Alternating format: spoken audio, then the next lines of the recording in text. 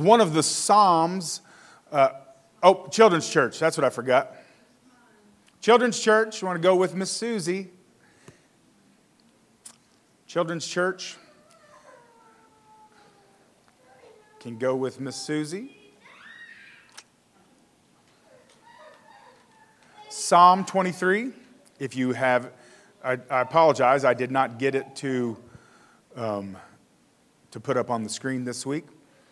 It is one of the Psalms from the lectionary reading from the week, and we're also going to be reading from Mark, the 6th chapter, a little bit later on. It is the gospel reading this week. Psalms 23, many of you could quote this.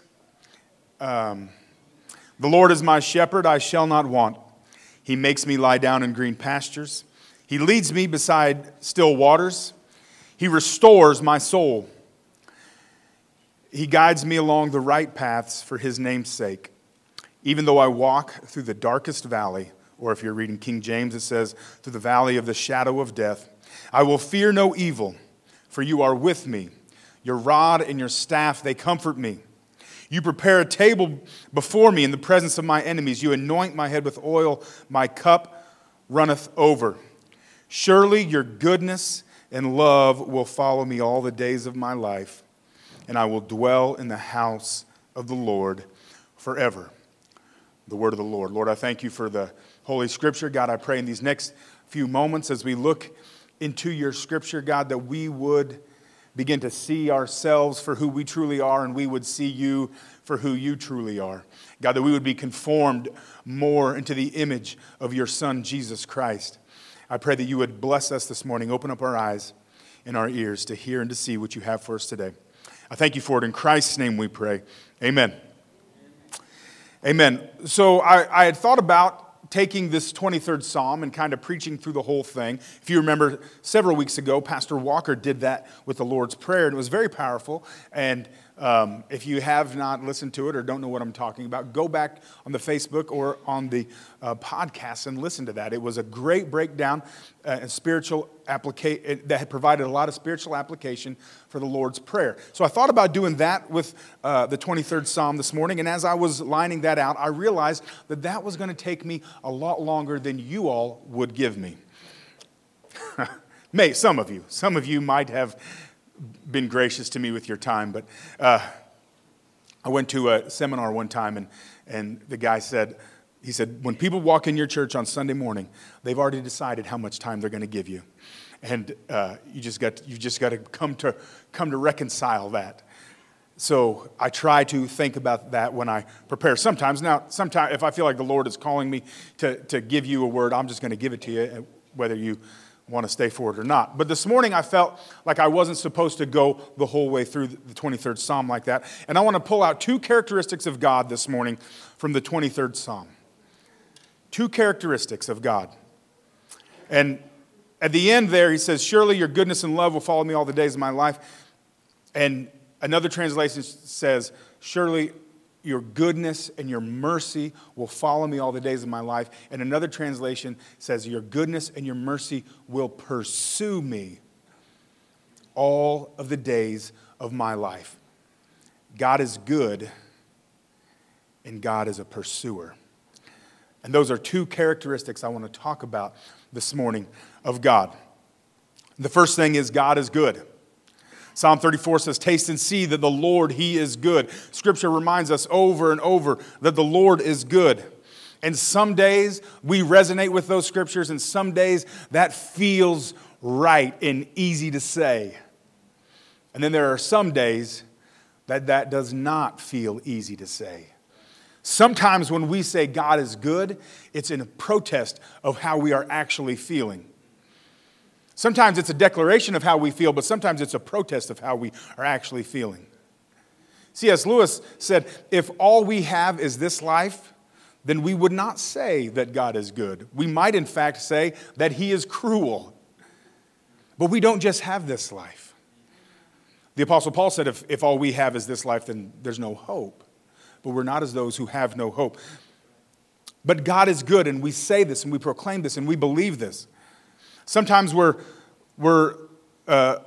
like the psalmist in Psalm 100, where he says, shout for joy to the Lord, all the earth. Worship the Lord with gladness. Come before him with joyful songs. Know that the Lord is God.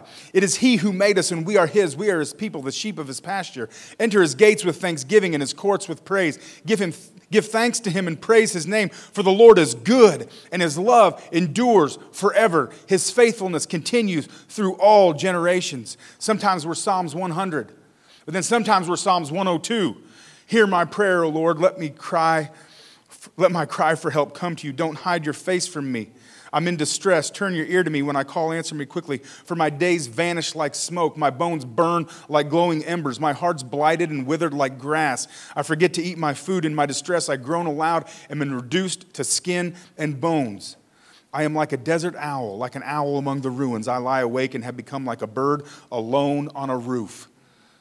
Sometimes we're Psalms 100 and we're singing and declaring the goodness of the Lord. And sometimes we're Psalms 102 and we feel alone and are begging God to just hear our cry. Some days God is good is an easy statement to make. And other days we're not so sure if we're truly honest with ourselves.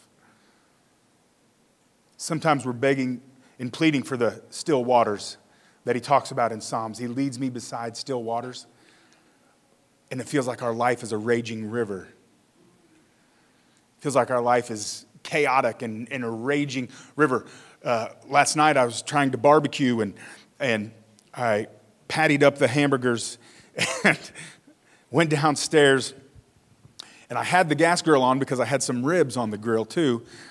And when I get down there, I realize that the gas has run out and my temperature is dropping on my grill. And so Ellie's out there and I put the hamburgers in her hand. I said, hold this. And I have another gas tank somewhere, but it's hooked up to my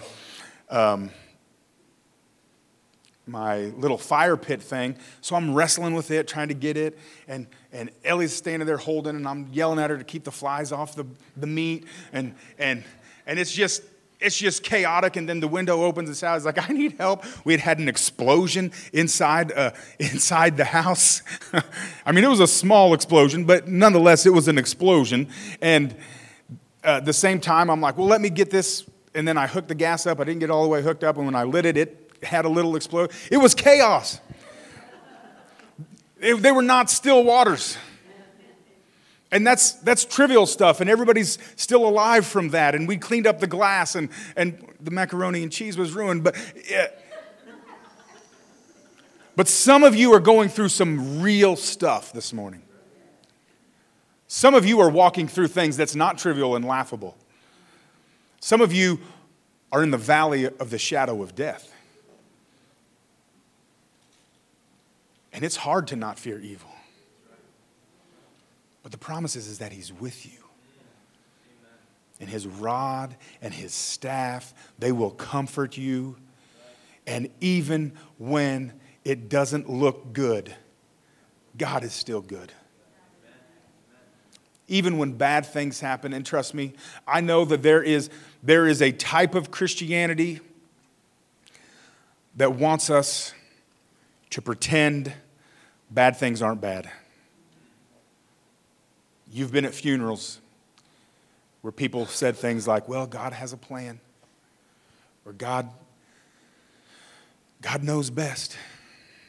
And I believe that God knows best. Don't mishear me. But God doesn't bring bad things to teach you a lesson. God is not punishing you when bad things happen to you. I understand that the writer of Hebrews tells us that whom he loves, he chasteneth. And that is true. And God does correct our course. And God does intervene in our lives and does bring correction. And God does humble us sometimes. But God does not give us diseases to teach us a lesson. God is good. God is the healer, not the inflictor. See, you've got God mixed up with the devil.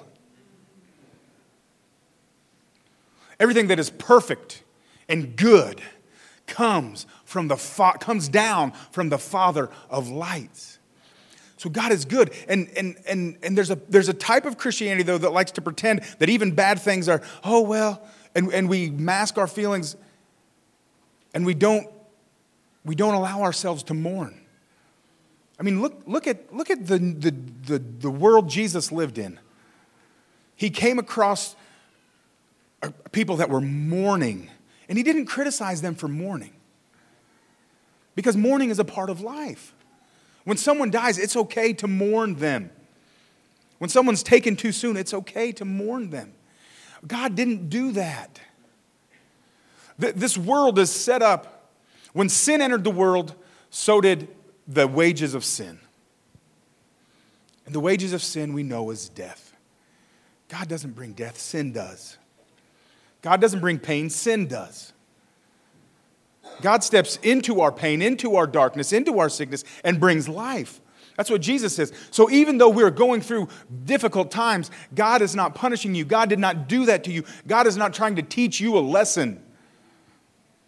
God is walking with you through that difficult time. He is leading you, as the psalmist said. And sometimes you go through the valley of the shadow of death. But because of who we know Jesus, and he has walked through death and came out on the other side victorious. We don't have to fear death. I say this all the time. Death, in the world today, death is still allowed to speak. But it doesn't get the last word. Jesus does. And Jesus went through it. He didn't avoid it. God could have avoided death, but he went right through its guts, came out on the other side. And now when we have to walk through that, and eventually, unless he comes back, we'll have to go by way of the grave. He will be walking with us right through it. God is good. Everything that happens to you is not good. But God is with you. I promise you. God is not punishing you.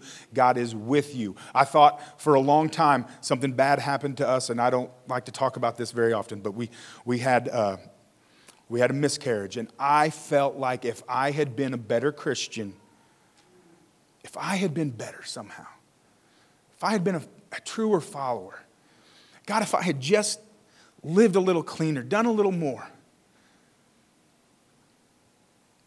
But God revealed to me that no, I didn't do that to you to teach you a lesson. But I was with you when you walked through that. My arms are wrapped around you. I wept with you. I cried with you. We see this with Jesus at the tomb of Lazarus, his friend. He weeps. And he mourns. And theologians have been trying to figure out for centuries why he wept. Nonetheless, God wept when his friend passed. And when you weep, and he instructs us to weep with those who weep, rejoice with those who rejoice. He's not going to tell us to do something he didn't do and wouldn't do. All right, I think I've strayed from my notes pretty far. There is a pressure in certain Christian circles to pretend like we're okay when bad things happen to us. There's also a thought that if we're letting the Lord lead us, we will avoid the valley of the shadow of death. There's a little bit of thought in that in Christian circles. Well, if you were doing what's right, you wouldn't be going through this. Jesus promised us that in this world we would have trouble. It's one promise I wish he didn't give. In this world you will have trouble. It's coming. But he's going to be with you. But I think it's important to understand our posture towards God has to be correct in that when we're going through hard times, it is not God cracking the whip.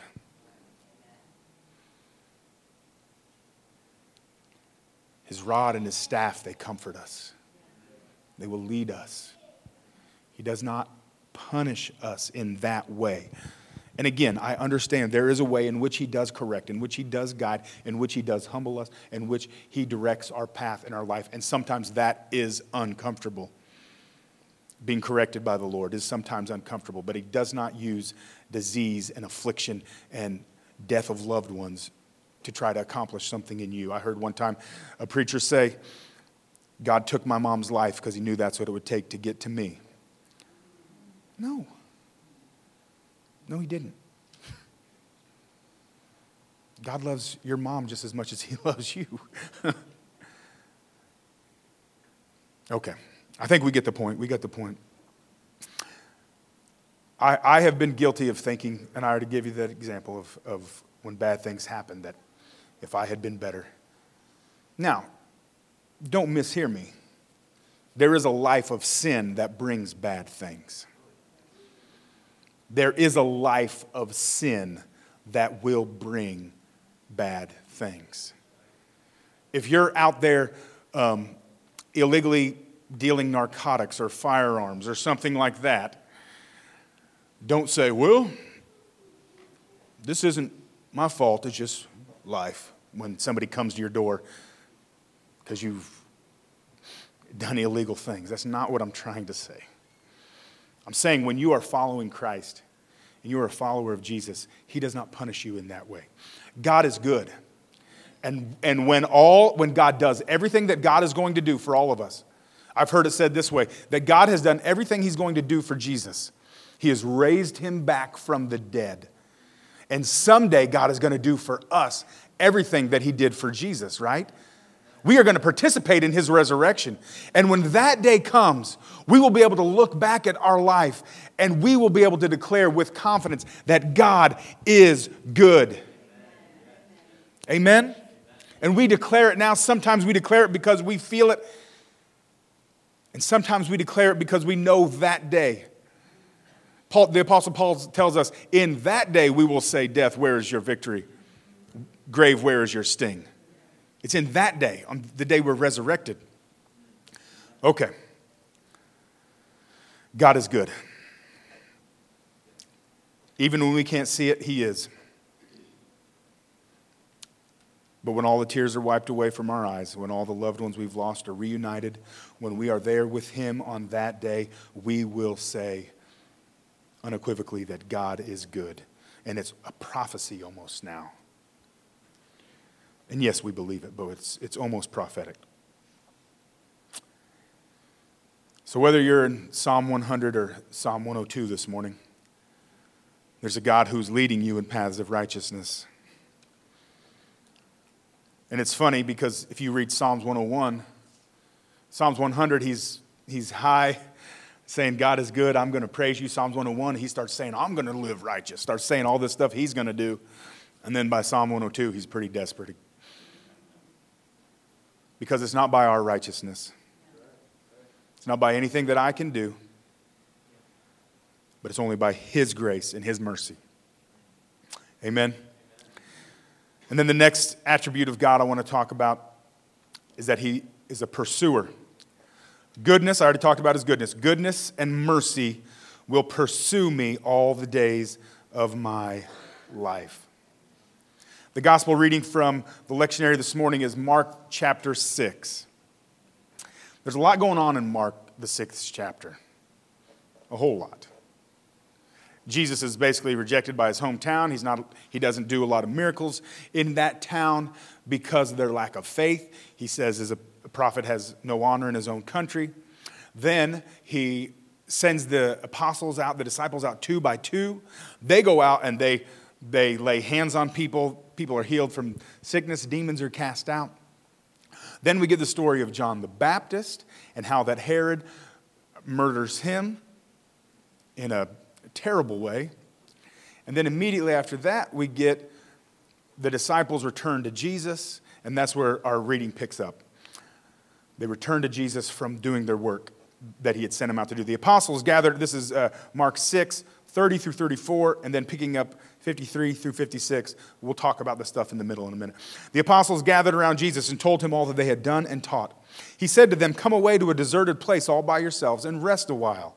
For many were coming and going, and they had no leisure even to eat. They were hangry. And they went away in the boat to a deserted place by themselves. Now many saw them going and recognized them, and they hurried there on foot from all the towns and arrived ahead of them. As he went ashore, he saw a great crowd, and he had compassion for them, because they were like sheep without a shepherd. And he began to teach them many things. 53. And when they had crossed over, they came to a land at Gennesaret and moored the boat. When they got out of the boat, people at once recognized him and rushed about the whole region and began to bring the sick on mats wherever they heard he was. And wherever he went, into villages or cities or farms, they laid the sick in marketplaces and begged him that they might touch even the fringe of his cloak. And all who touched it were healed.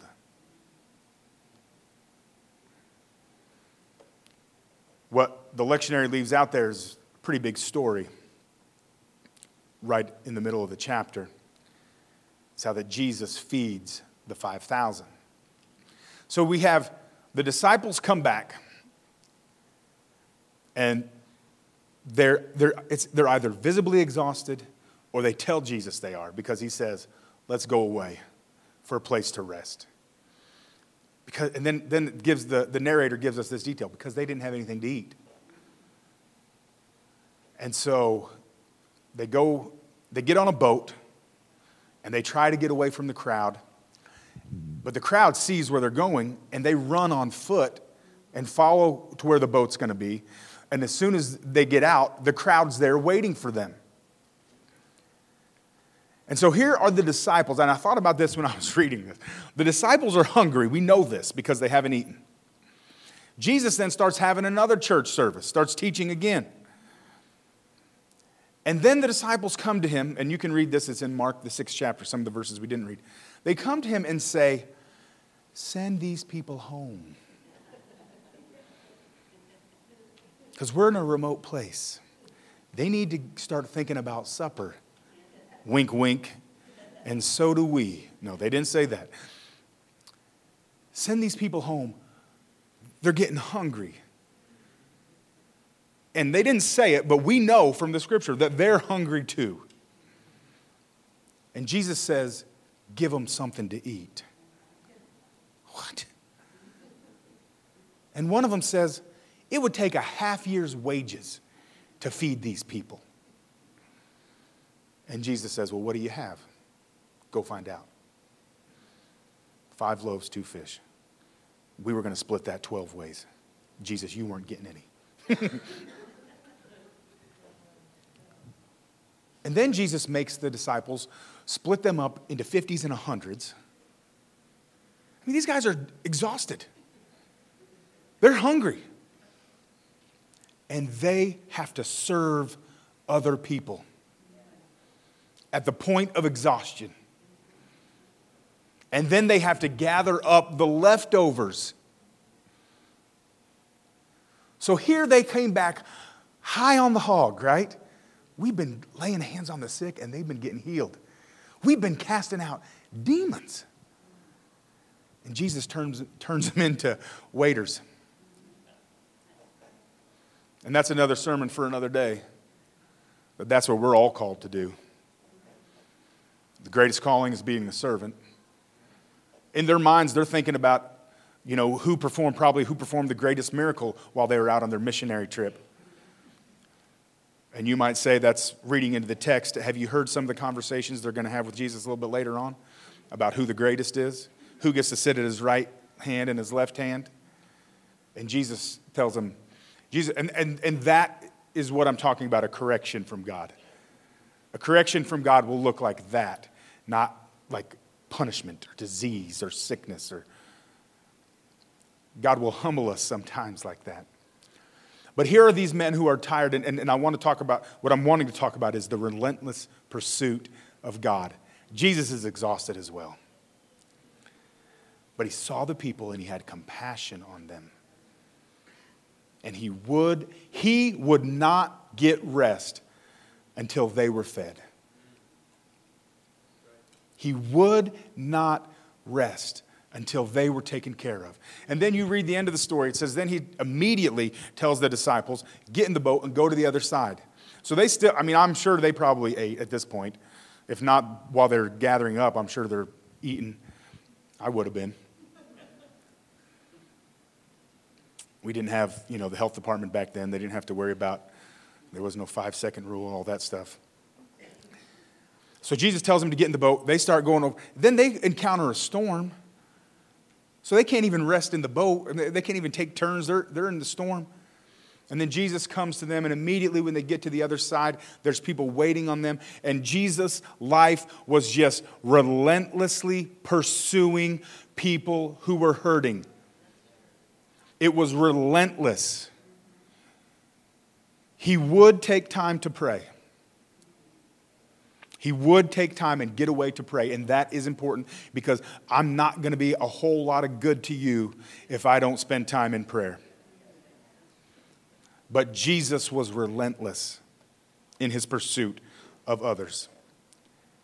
He was relentless. And these exhausted, hungry disciples, Jesus was teaching them to be relentless. When God was in the flesh among us, he pursued the hurting, the lost. The goodness and mercy of God that was manifest to us in the Lord Jesus Christ pursued. He pursued the lost, and he has not changed. That goodness and mercy is still pursuing others today. It's pursuing you. Jesse said, you're not here by accident. He's pursuing you. He's after you. He is relentlessly pursuing you. He loves you. He wants to extend his mercy to you, and he is relentlessly pursuing you. It's relentless, this love that God has for us. Luke, the 23rd chapter, 41 through 43 says this, we are punished justly, for we are getting what our deeds deserve, but this man has done nothing wrong. Then he said, Jesus, remember me when you come into your kingdom. Jesus answered him, truly I tell you, today you will be with me in paradise. I saw a quote this week that rocked me, shook me to the core. It says, the thief on the cross isn't so much about last-minute repentance as it is about Jesus' lifelong ministry to sinners. To the very end, he comes for the lost. To the very end, he comes for the lost. Think about this. This is the last breaths, some of the last words of God being crucified. He could have made demands. He could have made threats. He's God after all. He could have said, just wait until I rise. I've said this before, but it's a good thing that it wasn't me, because I'd have went to Pilate's house and said, remember me? I'd have gone to Herod's house and said, you want to see a miracle? How about this? That's how you know in that way I'm not where I need to be yet. But God, with his dying breath, tells someone who is not worth remembering according to society at that time. Society had given up on him and said, you are not worth remembering. And Jesus Christ, God in the flesh, says, I will remember you. Jesus says, today you will be with me in paradise. And he says the same to you and I.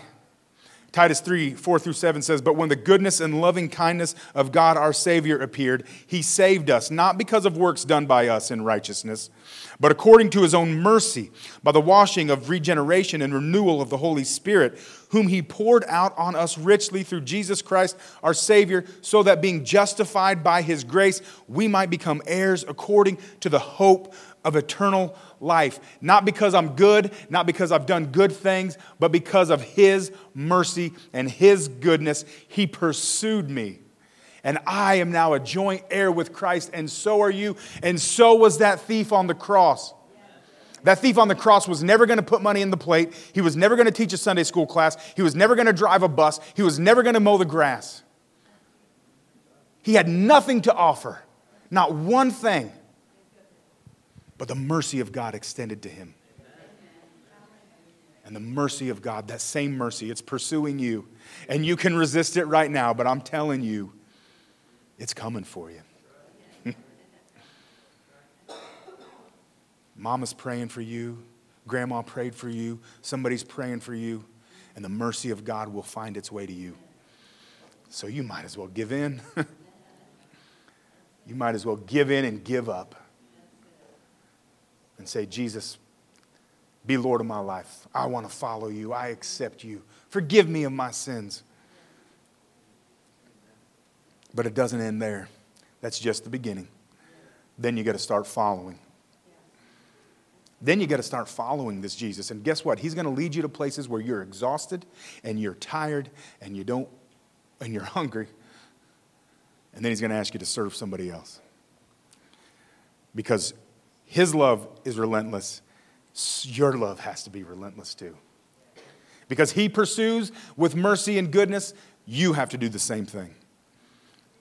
Amen. Amen. I feel like I'm getting done with my messages earlier and earlier. I don't know what's going on, but it's only 11:10. But I'm going to ask the band if they'll come back up. We're going to go into a time of communion. God relentlessly pursues you. So here's my 2 points. If you got lost, like it's sometimes easy to do when I'm talking, is God is good. God is good. God intends good for you. God has good for you. God is good. And number 2, God is a pursuer. He pursues. That goodness will pursue you. And in the 23rd Psalm, we see that goodness and mercy will follow me, will pursue me all the days of my life. And that's what God is doing for you. That's what God is going to do for me. It's not what we have done. There's no good that I have done that can earn God's grace, that can earn God's mercy. Our righteousness, though, when we try to be righteous, they're like filthy rags. But we are justified through faith in Christ. And when the Father sees us, when we run to the Father, he sees a son, he sees a daughter who is justified by his son Jesus. So I'm going to ask my brother Isaac if he would.